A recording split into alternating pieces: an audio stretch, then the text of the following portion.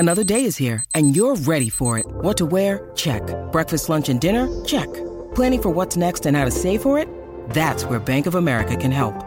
For your financial to-dos, Bank of America has experts ready to help get you closer to your goals.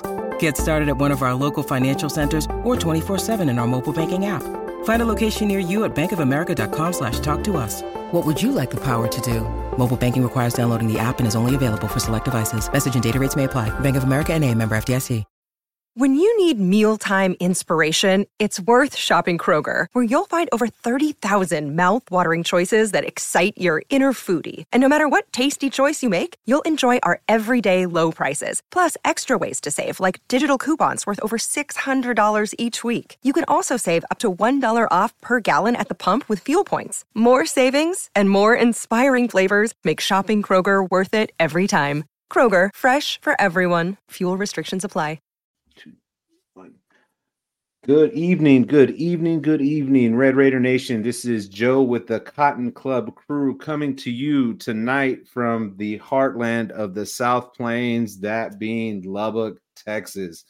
I have a very special episode tonight. I am joined by Mr. Cougar himself, Jake Hatch from Locked On Cougars. We've talked to him a couple of times, one earlier on this year about joining the Big 12, and as far as newcomers coming into the Big 12, we did a preview show with them talking football, going into Provo for the first time in a long time, and now basketball's upon us, and the Big 12 basketball. There's no better conference in the U.S. right now other than the Big 12. Quad one game after quad one game, away, home. We're stacked from top to bottom, top 25 teams, 8 teams there. And it's just a really fun time to be in the basketball landscape of the Big 12. How are you doing this evening, Mr. Hatch? Doing great. Thanks for having me. It's fun to be here again. Most definitely. I know you're not – this is going to be a little bit off of what we're going to talk about, but I saw some pictures on Twitter earlier, and I wanted to get your take because obviously BYU and everything like that. Do you guys travel in a blue airplane? I don't think that's always the case, but there have been circumstances, yes, where BYU has shown up to certain locations with a blue plane. They do charter, obviously, with the men's basketball and women's basketball teams, and I guess depending on whichever jet happens to be available that day, they may very well be blue. It was a sight to see. I was on y'all's Twitter earlier this afternoon, and I took a look at the players heading to good old Lubbock, Texas, and they were boarding a blue plane, and I had to get your thoughts on it. I had to know if there was anything. Is this how you guys travel normally or whatnot, or if this is a once-off kind of deal? So yeah, I think it's more of just like a luck of the draw. Whoever they charter through, it's like, okay, we have this plane available. It just what happens, it was a blue plane. I'm sure that the Lubbock natives will be taking note of that plane coming into Lubbock and leaving Lubbock in the next 24 to 48 hours. So on to the game itself. Texas Tech 14-3, BYU 14-3. If I'm not mistaken, I wrote everything down. Texas Tech, top of the conference, 3-1 in the Big 12. You guys are sitting, holding serve 2-2, but you guys have won some very, very difficult games, as every Big 12 game is this year. Let's talk about Coach Pope. Ex-basketball player, probably going to be the tallest basketball coach in the Big 12, standing at 6'10", ex-Kentucky guy from right around that area, the 95, 96 area. What kind of coach is Mark Pope? Is he more offensive side of the ball, more defensive side of the ball? We kind of have a mixed bag in the Big 12. What are Tech fans getting when Coach Pope brings the Cougars to Lubbock tomorrow? Pope is more, if you had to kind of peg which side of the basketball he happens to favor, I'd probably say it's more offense, but this is a guy who's pretty well-rounded. Obviously spent some time in the NBA after his run with Kentucky.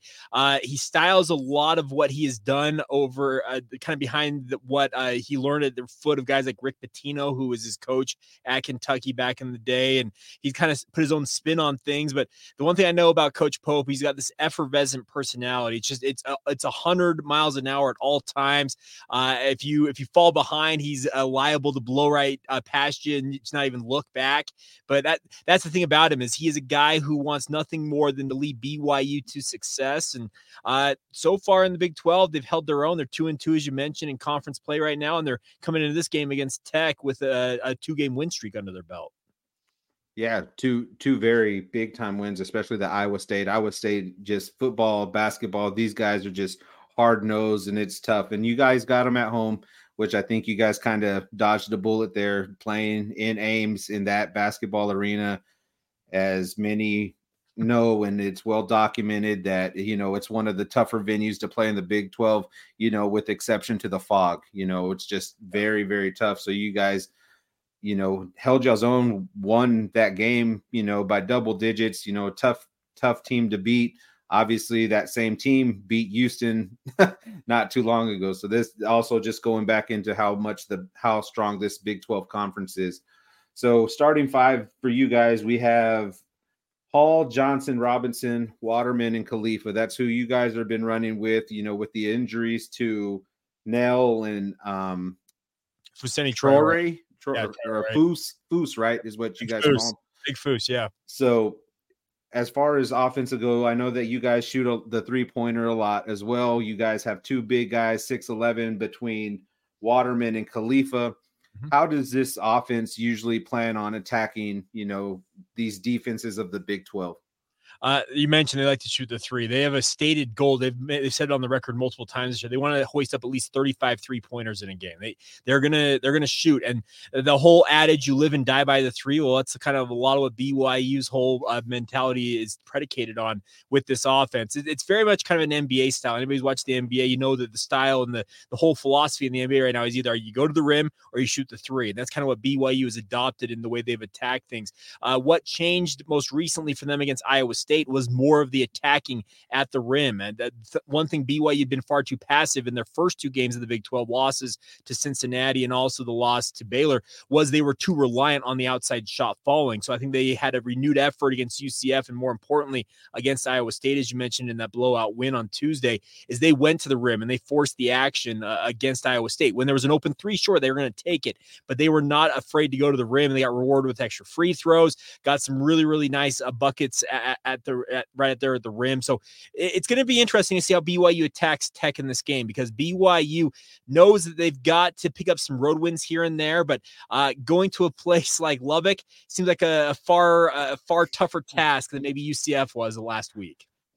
Yeah, Lubbock, it's going to be jumping. It's whenever we have all of our students here, top 25 kind of matchup, that kind of team coming in, and this kind of, coming off of a very tough loss at Houston on Wednesday, we're going to be ready. The faithful are going to be ready. Expect probably in upwards of 15,000 people to be in attendance for this basketball game. I know you're not going to be able to actually join us in Lubbock this go around, but maybe one day you'll get to see, the atmosphere of the United Supermarkets Arena, or Spirit Arena was formerly known as, whenever it was first opened. So it's going to be electric. And obviously you guys have traveled in the Big 12. You guys are kind of getting acclimated to what the Big 12 conference is as far as it goes in basketball.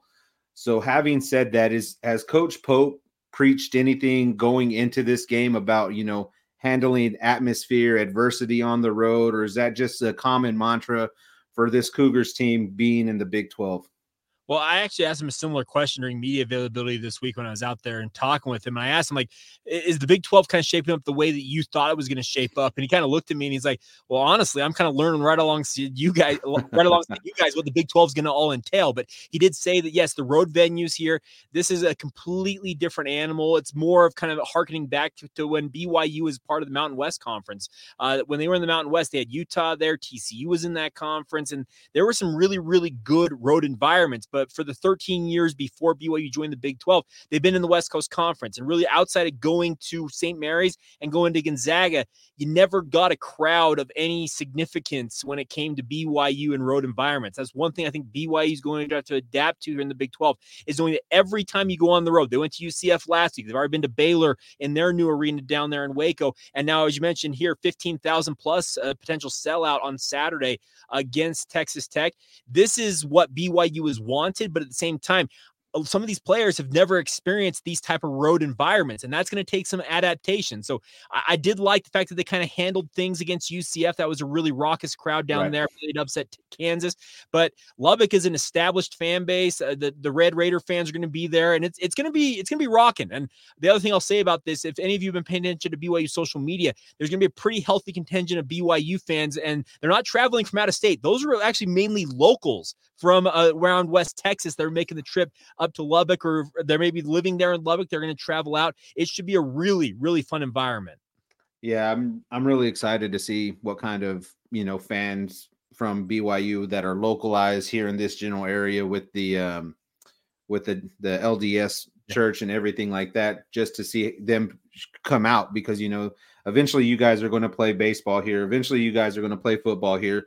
So you guys travel well. You guys have a huge fan base. I mean, worldwide, as we've discussed on this show before. And it's going to be really interesting to see a mixture. It's kind of weird because I haven't necessarily seen a bigger mixture of, red and black and then any other alternate colors out there. You'll see the stragglers of the burnt orange here, there, everywhere. But normally it's kind of localized to right behind the bench area. And that's the only section that you'll see the opposing team's color. So if we see some scattered blue pieces in there, I'm all for it, because I don't have any issues with any kind of BYU fans yet. Maybe, I don't know, but I can tell you, Iowa State fans have got some issues with BYU. They had one of their best players kicked out after he threw an elbow into the chin of Richie Saunders on Tuesday night. And if you pay attention to social media during that game, there's Iowa State fans. I can't wait for March 6th when you guys have to come here to aim. Right. Okay, you know what? This is what we wanted. This is what BYU fans have wanted for years. This is Big 12 basketball. Yeah. I don't expect the intensity to drop off any that we're only 4 games in. I just expect, as these records start creeping up, people are getting wins on away, at home. I just expect the intensity of the conference to be elevated that much more. So it's going to be interesting to see moving forward what Texas Tech does and what BYU does moving forward. So just talking about specific players here, obviously your main guy is going to be Robinson. What are his strong points of the game? What's he do well? What's he struggle with? What are the Tech faithful going to be looking for on Saturday from this player? So Jackson Robinson's a former 4-star prospect. He spent time at Texas A&M and Arkansas before coming to BYU, and he's finally come into his own. He's starting to get some NBA draft buzz. And the one thing Tech fans are going to notice is he is a smooth operator. The whole phrase, slow is smooth, smooth is fast, it kind of describes his whole way of how he plays basketball. He's a long strider. He's got great length. He's 6'7", but he's got a 7'1" wingspan, and he uses that length to great effect on both sides of the ball. If he has to, when he goes to the rim, he's got that just kind of those extendo gadget arms, as it were, that just keep going on, and he can find a way to get that ball to the rim. But the other thing about it is he's not afraid to pull from anywhere on the court. And so far this year, in large doses, he's by and large made those shots. So he'll pull from 40 feet if he has to, if he's feeling it. But at the same time, he's got the ability to attack from all angles, at the rim, in the mid-range, and also go out to three-point land and really hurt you. And that's a big reason why NBA scouts are paying more attention to him, because he's got the length, he's got the athleticism, and the other thing about it is he's a willing defender as well. He's not just kind of taking it easy on defense. BYU's defense requires all 5 guys on the court to be engaged. It's kind of the whole way that Cahill Fennell, their assistant coach, who I call their defensive coordinator, he demands that all 5 guys on the court to defend. And a guy like Jackson Robinson, he's not being hidden on defense to save him for offense. He plays both ways. So expect to see him playing in large doses in this game, especially as you mentioned, if Trevin Knell is unavailable. His status is still up in the air. He injured his foot against UCF, missed the game against Iowa State, and the hope is he's available for Tech, but TBD on if he plays. But if he doesn't, expect to see Jackson Robinson playing 30, 35 minutes in this game. with Jackson Robinson being the kind of player he is that one of those deals? Is there any, what's his weaker points or whenever he's having an off night, what are the things that he's doing? Is he passing the ball, making turnovers, or just putting the ball up whenever he's just ice cold kind of deal? He can be too passive. That's the thing about it. Excuse me. He can actually pass up on shots. That's the thing about it. Is he gets too passive at times when you mentioned that he's not necessarily making everything, and he doesn't necessarily demand the ball. And that's one thing I think he needs to do more of for BYU is say, no, get out of the way. This is I'm going to do this right now. I'm going to go get this bucket. I'm going to generate some offense for BYU single-handedly. And that passivity can affect BYU's offense at times. The other thing about it is he's not necessarily the most fleet-footed guy. So I think a very fast attacking guard who's able to get downhill on him may have a little bit of an advantage on him. But the one thing he counters that with, as I mentioned, he's got a 7'1" wingspan.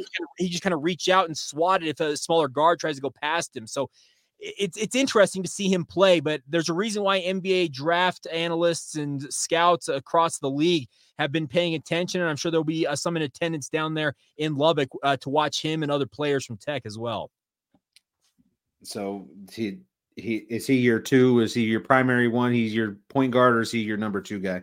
So he's right now with Trevin Knell out. He's actually been coming off the bench as BYU's sixth man of most of this year with Trevin Knell in the starting lineup. And Trevin Knell, by the way, when he's on fire, he had 29 points against Cincinnati in that loss. He was absolutely just torching it. 27 points, excuse me. Made 9 3-pointers in that game. Absolutely incredible performance for him.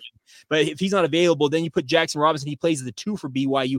But when Dallin Hall needs a breather, Jackson Robinson actually runs the point for BYU as their backup point guard right now. So you're going to see him play in large doses and different roles, and he's really kind of adapting to playing that point guard role because it wasn't necessarily the way they started the season with him as that number 2 point guard, but he will play that role, and he's been very, very suited to playing the sixth man. He's coming along as that backup point guard, but yeah, if he's in the starting lineup tomorrow, he will be the primary number 2 guy. And then that could almost pose problems for Texas Tech with their backcourt being as small as they are. If he has that kind of length between Toussaint and Pop Isaacs, I don't think their arms reach that far together, So it's going to be, I could see what you're talking about, getting beat to the rim, but being able to use that length at your advantage whenever a layup is going up, going to recover really quick. So that's just something that Texas Tech coach McCaslin and company is going to have to deal with. So on the offensive side, one last thing, with the 2 bigger guys with Waterman and Khalifa, is this more of an inside out kind of game? And that's how you guys get open for the 3? Is it a pick and roll kind of offense? What kind of offense is getting all these 3-point attempts going for you guys?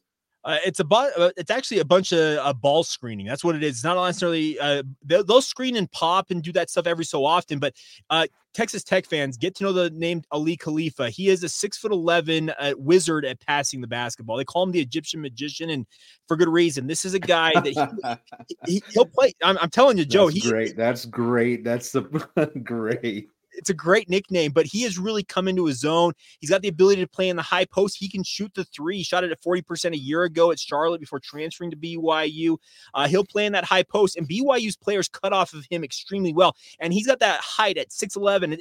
I'm not going to say that he is Nikola Jokic because there's only Nikola Jokic in himself. Right. He's the only one. But the passing ability of what Ali Khalifa can do in this BYU offense is Nikola Jokic-esque because he got the ability to see the court at that 6'11". He can look over almost any defender that's on him. He finds angles. He'll drop a pass, and you'll see guys like Jackson Robinson go right to the rim. He'll dump a pass off to him, and it's an easy lay-in. He's got the ability to open up the entire offense with that because, as you mentioned, Noah Waterman, also at 6'11", he's not afraid to step out to the 3-point line and shoot a 3. He's actually more suited to play on the perimeter than he is on the interior, just being as skinny as he is. So this is a BYU team that, they do have some size on the inside to defend, but they will step out. They can play 5 out with 2 6'11" guys if they have to. And when those guys aren't on the court, who are you guys employing? Do you guys have a small lineup that y'all run with whenever Khalifa and Waterman aren't out there? Yeah, so they'll run a smaller lineup. Tiki Ali Atiki is the backup 5 right now for BYU, and he's about 6'9", but he's a human pogo stick. He's just a real good athlete. He's not necessarily the most polished player, but he's pure energy on the court. Him and Richie Saunders in that second unit, they are both just energy guys, and they are running up and down the court. And yes, it's a smaller lineup in that second unit for BYU, but they try and make up for it with the pace and just the overall energy that they play with. So we'll have our hands full is what it sounds like. If you have a bigger man, we obviously height and we don't have a whole lot of. I know that we have Warren Washington at 7 foot. Then all of our guys are just sub that 6'8", 6'7", and even some of the bigger guys that Texas Tech has, we don't even play them. In EY and in Kai Lindsey, which is a former 4-star recruit out of Dallas, Texas area, somewhere in there, if I'm not mistaken. But, so you guys would definitely have the height advantage on us there. So I'm assuming that Tech's main goal would be to get some of these guys in foul trouble because we're the number one shooting free throw team in the Big 12. We're tops in the nation in that regard. Get into those big guys, getting our guys to the line, to try to generate those freebie points, those points that could ultimately push you over the edge to a victory by, how all these Big 12 games play out naturally. Well, and that's the thing about it. BYU so far in Big 12 play, they've been at the one thing BYU kind of their main weakness is the overall athleticism of this team. It's not necessarily as athletic as other Big 12 teams. And as a result, they're going to foul more often. You can look at that UCF game that BYU played. UCF shot a number of free throws in that game. And it was because BYU just was not able to match them athletically. And when you're less athletic, typically you're going to foul more often because you're not in a position to defend as well as you need to. So yes, if Texas Tech is smart, they will attack BYU relentlessly. They'll try and get Ali Khalifa, Noah Water, and Atiki Alatiki, and whoever else they can in foul trouble. Get them on the bench because that's going to give you an advantage at that point. BYU, with the injuries right now to Fousseyni Traore and Trevin Knell, they played with a 7-man rotation against Iowa State. And that was the smallest rotation BYU's played with all year. They've been playing with a 9 and 10-man rotation most of the season. So really got short-handed in that game. And if that's going to be this case against Texas Tech, the Red Raiders by all means should attack BYU and try and get them in foul trouble. Yeah, it's really tough in this league to more or less have just 6 guys and 7 guys just running out there. I mean, this is just the battles that are out there on the court. We run the 8 with Lamar Washington, Chance McMillan, and Robert Jennings coming off the bench. But McMillan's going to be the bigger minutes guy. I think he's up there with the minutes with Kerwin Walton. So he could be essentially playing starting minutes from that 6th spot. So we're going to have to run some guys out there. If we don't get you guys in foul trouble, we've been bullied once this year, like totally bullied. Well, let me rephrase. We got bullied on Wednesday too. We just got out. Houston's physical. They got the number 1 defense for a reason. They're a very, very tough team to play. We played them after they lost 2 straight. All of those ingredients were for an ass whooping. There's no other ways around that. It's just how it comes and goes in the Big 12. Well, that's the thing about it is BYU faces you guys Saturday, and then Houston comes to Provo on Tuesday. And this is for the first time in, let's see, so it was 1981 was the last time BYU played 3 straight ranked opponents in their basketball history. That's when Danny Ainge, the longtime Boston Celtics, now Utah Jazz front office executive, he was playing for BYU last time they played 3 straight ranked opponents. It's been that long since that happened for BYU. This is a new era for BYU. It's a new world for them, and they're going to have to learn to adapt to it. And they picked up that win against Iowa State. I think it's very important that they got that win because it very well could be that they go 0-2 against Tech and also against Houston on Tuesday. But that's the nature of the beast when it comes to the Big 12 is every game, every single game, I don't care who it is going to be a battle. Correct. Now, jumping onto the defensive side of the ball, you guys typically man, or you guys close off the lane. What kind of defense are we expecting to see from you guys on Saturday? To answer in a word, yes, all of that. That's the thing about this is Hill Fennell, I mentioned he's a defensive coordinator, he's one of the assistant coaches. He has brought in a philosophy that literally possession by possession, he will call out different defenses. They'll go from a 1-3-1 zone to going to man. They'll go to drop into a 2-3 zone. They'll go play a box in 1 if they have to. They're not afraid to mix and match and do whatever they need to do. They feel like to give themselves a defensive advantage because I think they understand that they are at an athletic disadvantage and they have to kind of generate turnovers by the way that they defend opposing teams. So don't be surprised if you're a Texas Tech fan to see BYU all of a sudden come down the court sitting in a 1-3-1 zone and you're like, what in the world happened? And then 2 possessions later, they go man to man and they're switching everything. BYU's not afraid to switch it up, and they will switch it up possession by possession. Khalil Fennell, he is on the bench, and you see him constantly motioning to guys, calling out different defenses. So yeah, they run it all. They run zone, they run man. They're not afraid to use whatever they feel like is to their advantage, and it's a new philosophy because last year they really tried to play a lot of man, and they drop into zone if they had to, but I think that the idea this year is we're going to mix it up, confuse the opposition, and see what that yields. I'm almost interested just to see that being called out, like almost like lines in a hockey match. You'll see them. And here's the thing. I had a conversation with Noah Waterman actually earlier this week during media availability, and I actually asked him the question, like, who calls that out on the court? He said essentially one person or one or two people look over, get the call, and then they start barking at everybody else on the court. And you'll see them in that scramble drill a little bit. You'll see them start yelling at each other, and all of a sudden they'll kind of morph the defense because that's what it is. You got to do it on the fly. And they've trained all off season long through the non-conference season here to be able to move into those defenses at a moment's notice. There have been multiple points during this season, Joe, that I've seen them. They go into a 1-3-1 zone, but they just don't. It's not effective. And then the very next time down the court, you see them switch into a man defense. It's incredible how quickly they're able to get those calls in, because that's not typical of most college basketball programs. As you mentioned, most college basketball programs have a tried and true method of how they do it. It's been really atypical this year to watch BYU do it on defense. It's just like, hey, it's a mixed bag. You're going to see it all. The trail mix defense. I don't know what else you would call it at this point in time, but and as far as full court pressure, is that something that you guys implore as well, mixed with the defenses like that? They've used it when they need to. It's not something that they go with all the time. I know that Iowa State, for example, likes to do that trap. They like to trap people a lot. There's other teams that will like to press you all game long. That's not BYU style. They will press you if they feel like they can get an advantage. And if they do force a couple of turnovers in the backcourt, they'll go more to that, but it's not their typical style. They like to get back into position and hopefully rebound and then avoid giving up extra possessions on the defensive glass. And on the defensive side, who's the best on ball defender, and who's the best defender overall? Is it the same guy? Is it a mixed bag of a couple of different guys that play solid defense for you guys? I'm going to say that Spencer Johnson is one of the guys who's the best, and he might be the consummate BYU player, because any Texas Tech fan is going to see Spencer Johnson and think, how is that dude capable of playing Division I basketball? And it's nothing against Spencer, but he's 6'5". He's tenacious. He's just an absolute dog out there. He loves playing hoop. So he'll get after it. I think he's maybe the best just overall, just on sheer effort. The most naturally gifted, though, is probably a guy like a Jackson Robinson, just with his prodigious length, being 7'1" wingspan. He's got that ability to really affect things. But the other guy I really like on defense myself is Trevin Knell. I'm hoping he's able to play, because this is a guy who has got the reputation his entire career of just being a pure shooter. This year, though, he's been a very, very capable on-ball defender. He's really worked on that side of his game. So not having him on the court is going to hurt BYU's chances if he doesn't play, but he's been very, very good this year on the perimeter. And we did kind of just touch on it a little bit, but between Foose and Knell, they're both probable for the game is what I was reading. Is it? I would say Foose is more questionable. I think Knell is probable. That's how I would term it. And obviously, if those are big blows. I mean, you have to learn how to play without some of these guys, and you guys have done that and actually succeeded. So it's just one of those things.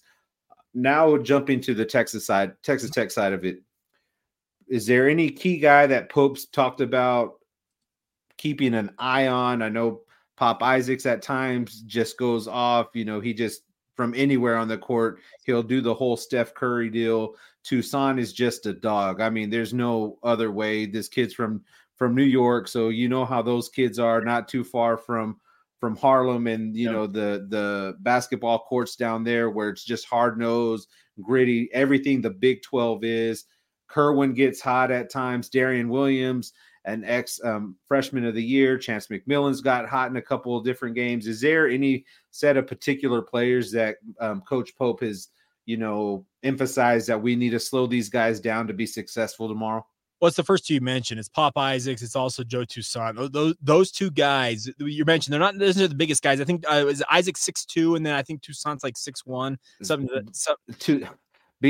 Saying Pop Isaacs is 6'2" is is being a real generous. I sit at 5'9", 5'10", and me and him aren't that far off from each other. But I'm just saying, like, just based on what I've seen from their roster, they're not necessarily the biggest guys, but as you mentioned, they've got the ability to create off the dribble, and you mentioned they have that unlimited range, especially Pop Isaac. So those have been the two names that were kind of brought up when we talked with Coach Pope and the conversations you have with folks about this team, and they know what Texas Tech is capable of. They know that this is a team that, they're not the biggest team size-wise, but what they do is have really good athleticism, and when you have a guy like Pop Isaacs who can pull it from 40 and drain it with ease, that opens up everything. That opens the entire floor up for a Texas Tech squad. So BYU's very wary of what Texas Tech brings to the table, and they'll be doing their best to keep Isaacs and Toussaint in check and hope that maybe keeping those two guys down a little bit will give them a better opportunity to win, potentially.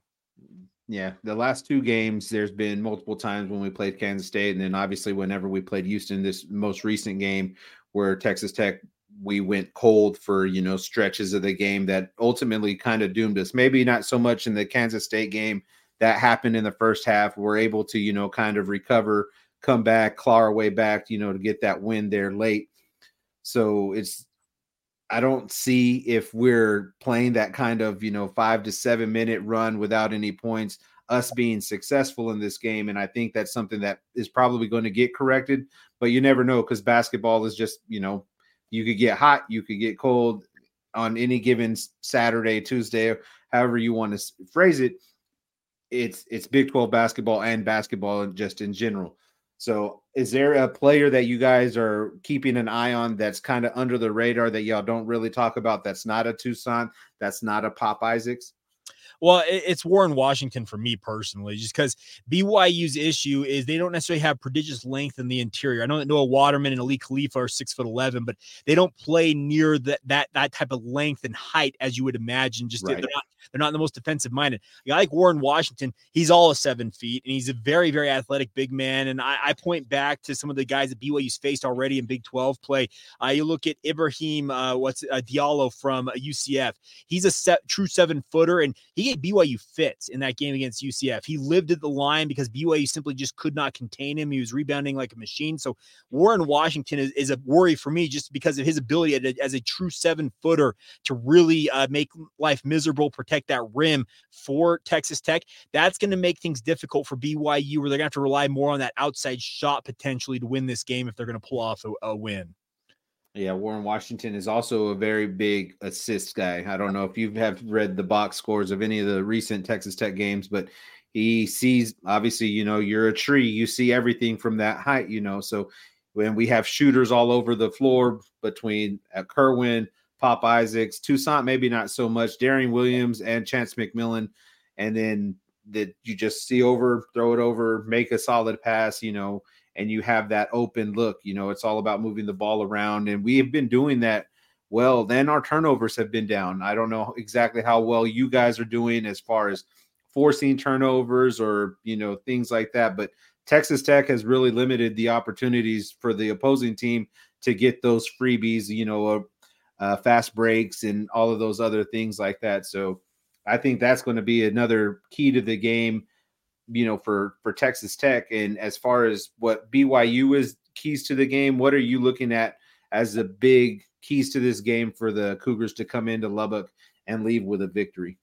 Well, first thing you mentioned, turnovers. BYU's got to take care of the basketball. When they've lost games this year, they have lost the turnover battle, and they've lost it in spades. They have to keep it in single-digit turnovers in this game if they want to win it, it feels like. And I know that sounds much easier than done, but that's basketball in a nutshell. You got to take care of the basketball, and BYU's best success comes when they share the basketball and they're not turning it over. So you mentioned Warren Washington, his ability to really kind of move the ball. Well, it's the same thing with Ali Khalifa. He runs a lot of this offense for BYU. So you can see two big men really running things in this game. But if you can force some turnovers, that's going to be key for BYU to get some easy buckets in transition, because when the Cougars get out on the run, they've actually been pretty deadly at getting points off of those turnovers. So yeah, take care of the basketball, force some turnovers. And the other thing for me is BYU needs to generate extra possessions. Texas Tech doesn't necessarily play at the highest pace of teams in the Big 12. So there's going to be limited possessions in this game. So if BYU can get some extra possessions by getting some offensive rebounds,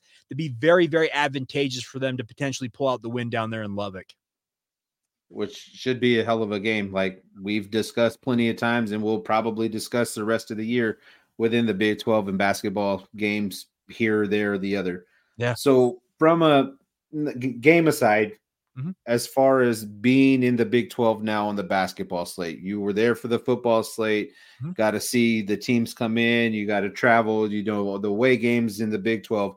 How has life been in the Big 12 on the basketball side of things this year? It's actually been really fun, honestly. And I know the Big 12, it's far and away the best basketball conference in the country, but this is what I kind of grew up watching, is this kind of basketball. And what I mean by that is I grew up watching the WAC with, remember the great Utah teams of yesteryear with Keith Van Horn, Andre Miller back in the 90s. You also had in the 2000s, they had the San Diego States with Kawhi Leonard. You also had Jimmer Fredette for BYU. Those environments are more of what the Big 12 is now, and that's what the Mountain West and WAC were way back when. And that's something that was missed for BYU the past 13 years that they were in the West Coast Conference. And it's nothing against the WCC. It's just they're not that big of schools like they are here in the Big 12. So honestly, it's been a ton of fun.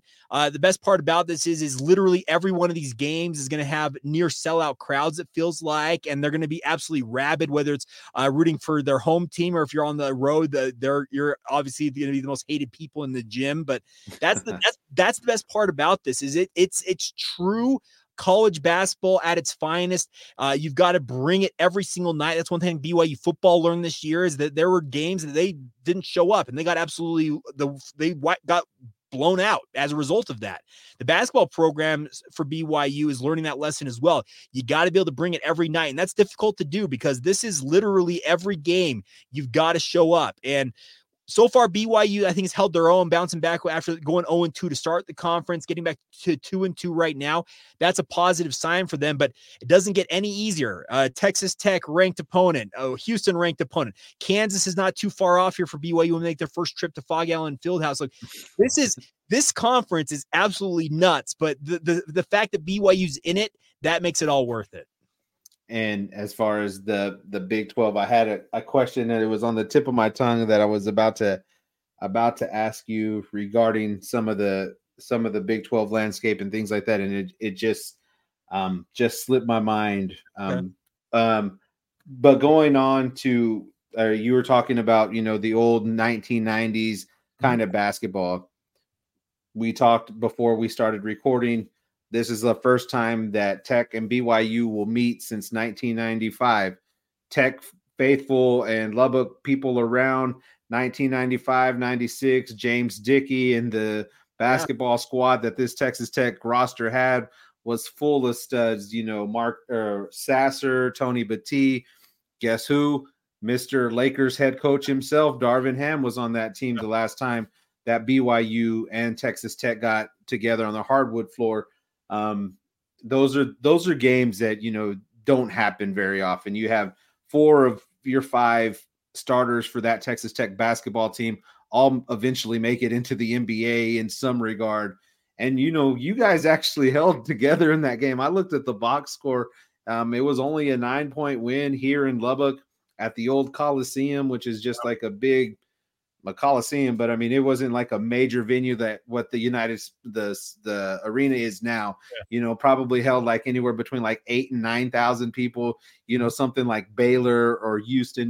But it was a frenzy back then. A 30-2 overall record. That was the last time that these teams hooked up. And what are your thoughts? Can you even think back that far about those kinds of teams and that particularly that Texas Tech basketball team?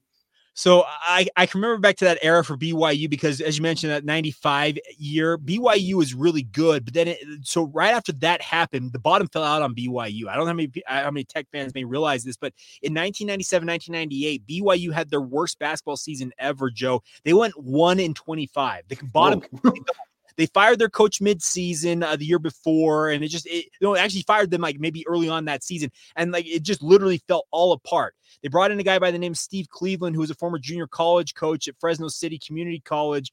And he came in and had to rebuild BYU literally from the ground up. And it took some time. He got them back to the NCAA tournament in 2001, if I recall, was the first time that they went under him. And then Dave Rose took over from there. And it's been a very, very good basketball program. But the funny thing is, when you mentioned like 95, 96, I'm like, yeah, that was some really good era of basketball, because you mentioned the Red Raiders were really good during that era. BYU is pretty plucky themselves at that point. But then literally, if the bottom fell out, they went 1-25 that year. I have a vivid memory. I actually attended the only win of that 97-98 season. They beat Utah State at home in Provo, and I was there at that game. That's really all I remember of that year. But it's crazy to consider how far BYU has come before that, and obviously when that fell out, and then the build that they've gone through now to build up to where they are today.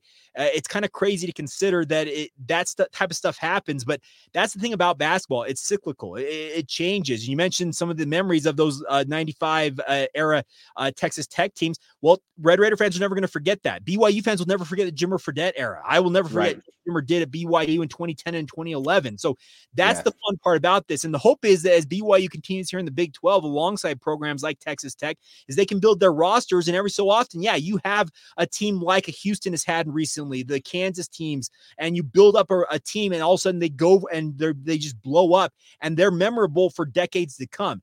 That's the whole dream of what this whole thing's about. And you can't get any better than Big 12 basketball. And it's only going to get harder when we add Arizona next year and some of these other programs to the Big 12. It's just going to make it that much more competitive. You guys get Utah again. I'll be happy to cheer with you guys whenever you guys face them. It just seems right. You know what I'm saying? It just seems right. That's the thing to do. There was this Twitter from Utah or Utes Pig Bus or something like that. And they just said some of the most asinine things. And I'm like, come on, guy. Like, this is like I wanted to like you. Like, I wanted to like you guys. And now you guys are public enemy number one in the 806. So they're going to get a very, very warm welcome to Lubbock eventually in due time. And I can't wait to be there, whatever sport it may be, football, basketball, baseball, whatever the case may be. Whenever they venture to the Panhandle, they're going to be welcomed.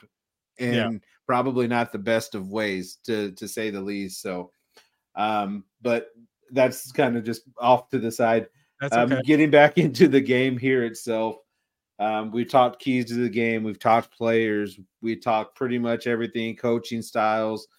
One thing that I forgot to ask you when we were talking about Coach Pope, what do you guys think, and how have you seen and liked anything that Coach McCasland has done this year and even previously from, his stops at North Texas and all of the other places that he's been?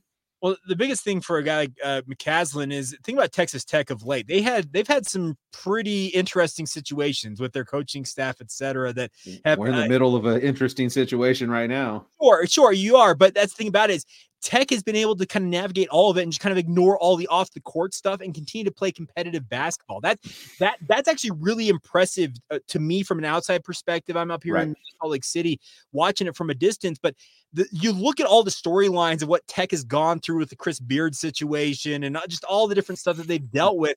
And the fact that they're continuing to compete on a game in and game out basis and they remain in the mix, that's a credit to what Coach McCasland and just what the Texas Tech program has been able to do. They're able to kind of compartmentalize. Okay, we got all this other stuff on the outside. Let's just ignore all the fluff on the outside. Right. Let's focus on just playing basketball here. And that's awesome to see, because there are a lot of programs that would have just, I'm out. And they would have crumbled under what Tech has dealt with. But it's been really cool to see what Coach McCasland's done. And the hope is it will continue. Obviously, there's hopefully better days ahead for Texas Tech, and they don't have the seemingly constant turnover that it's been the past few years. But I think that it's been cool to see Tech, no matter what's been going on, coaching staff or otherwise, they've been able to continue to just kind of focus on the here and now and just, hey, we're playing hoop.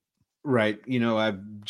I've talked about this in previous pods that we've had about weathering the storm, and that's on the court and off the court kind of situations. Obviously, the whole Pop Isaac situation in itself is kind of like one of those that's teetering, I have a 16-year-old daughter, so it's like, for me personally, I feel a certain way about it. And then Sure. all of the other facts that came out, which, have been made public, which I don't really need to talk about. I think you could Google it if you want to look it up. But, Yeah. one of those kind of like rain clouds that kind of follows you, Yeah.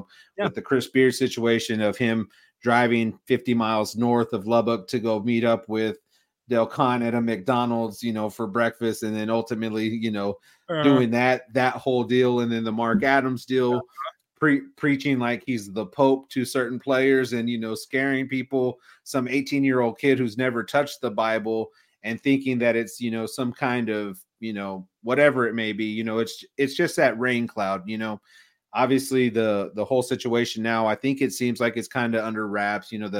The Title IX has done their due diligence. Texas Tech has done their due diligence as far as Pop Isaacs has gone. So, I mean, obviously he's been on the court, and I don't expect that to change based on some of the things that I know that are happening with it. But to your point, they've had all these different things going on, and they've still been successful to a degree. Last year kind of was whatever, but we were competitive in a lot of games that we thought we were going to get our ass kicked because of how we were playing. We didn't know who was starting, just a bunch of other things that were going on there. So, but all of that aside, Coach McCaslin's great. Coach Pope's great. They've kind of worked their way up the ladder from assistants. They've worked under some great minds as far as basketball coaching goes. With Pope being there at Kentucky for so long, and then also Coach McCaslin being at Baylor as well under the Scott Drew tree, because that tree is actually pretty massive as well. So some great coaches there, and that just propels this league up to the next level, and it's great to see. So moving to the game itself, putting you on the spot, this is what we do. How are you feeling this Friday evening, 9:00 Central Time for me, 7:00 Mountain Time for you? What are you feeling? How do you see this game playing out? And do the BYU Cougars come to the Hub City and leave with a victory? I'm feeling actually pretty good about BYU because I think they kind of figured out a lot of what they needed to do to win games in the Big 12 the last two games. They've got some momentum coming into this one. If you go by most of the metrics, this is a pretty down the middle game. Any team could win it. So I'm going to say BYU by like 2 points. Give me like BYU like 76, Texas Tech 74. I think it's going to be one of those games that really comes down to the wire, but I'll play Homer here and I'll pick BYU to win it in a nail biter. Hey, I mean, I've picked against Tech more times than not this year, and the only one that I got right so far was Wednesday's game. I was like, I think this is the day the wheels kind of come off. Yeah. So I'm 1 for 3 in my Tech picks. So we've done well at home. Obviously, we're undefeated here. It's a very tough place to play, as it's well documented across the board. So I'm just looking for another great Big 12 atmosphere for our conference moving forward. It's just, it just propels our league that much higher when we have these top tier games on a week in, week out basis. It's just really fun basketball to watch. Even if you don't even have any skin in the game, you could just turn on a Big 12 basketball game and it's going to be enjoyable. I mean, 9 times out of 10, unless you get maybe Oklahoma State, West Virginia, maybe, but even those teams play very well at home. And they can cause problems, and they could play spoiler. That's just how it is. So with that, we're coming to the end here. I did it to you last time, man. This is Jake Hatch fashion. What's on your mind to close out this evening, my man? Well, I just kind of want to echo what you just said. Is this is a league that's so much fun to watch. I'll admit, I watched a lot of BYU basketball during the West Coast Conference era, but it was only when BYU was playing a West Coast Conference team. I wasn't tuning in when Pepperdine was playing San Diego. Sorry to the Waves and to the Torero. Right. That was not my thing. I was watching other things, NBA basketball, most notably, because I do sports radio here in Salt Lake. But the thing about the Big 12 is, this is a league that I can turn on any one of these games. Yeah, you mentioned Oklahoma State and West Virginia, who look like they're kind of the bottom of the conference, but you mentioned they play really well at home, and they got the ability to bite you if you don't take them seriously. And that's the fun part about this league. It's 14 teams right now. It's going to be 16 next year, but it feels like every single one of those programs has got some pride, they've got some talent, and the best part about it is they have got entertaining styles of basketball. They all got different styles that they play with, but I can watch any one of these games. I can watch Kansas and UCF play, for example, and that was a crazy upset down there in Orlando. But I also could watch I can watch Baylor and Cincinnati and enjoy it just as much as if I'm watching who I cover, and that's BYU. So that's the fun part about this league. So that's kind of my thought is, let's enjoy this. This is really, really cool stuff. This is the highest level of basketball that exists in college basketball. Every single game seemingly across the league has got one or two NBA type talents in it. So we're privileged as Big 12 fans to have this literally right on our doorstep. And those are the spoken words from Mr. Locked On Cougars himself. Jake, one last thing. This game is coming up for you guys on your schedule. As Tech faithful and as a person who's talked to you handful of times here and there, if you guys beat those Longhorns, can you give your first horns down and put it on Twitter?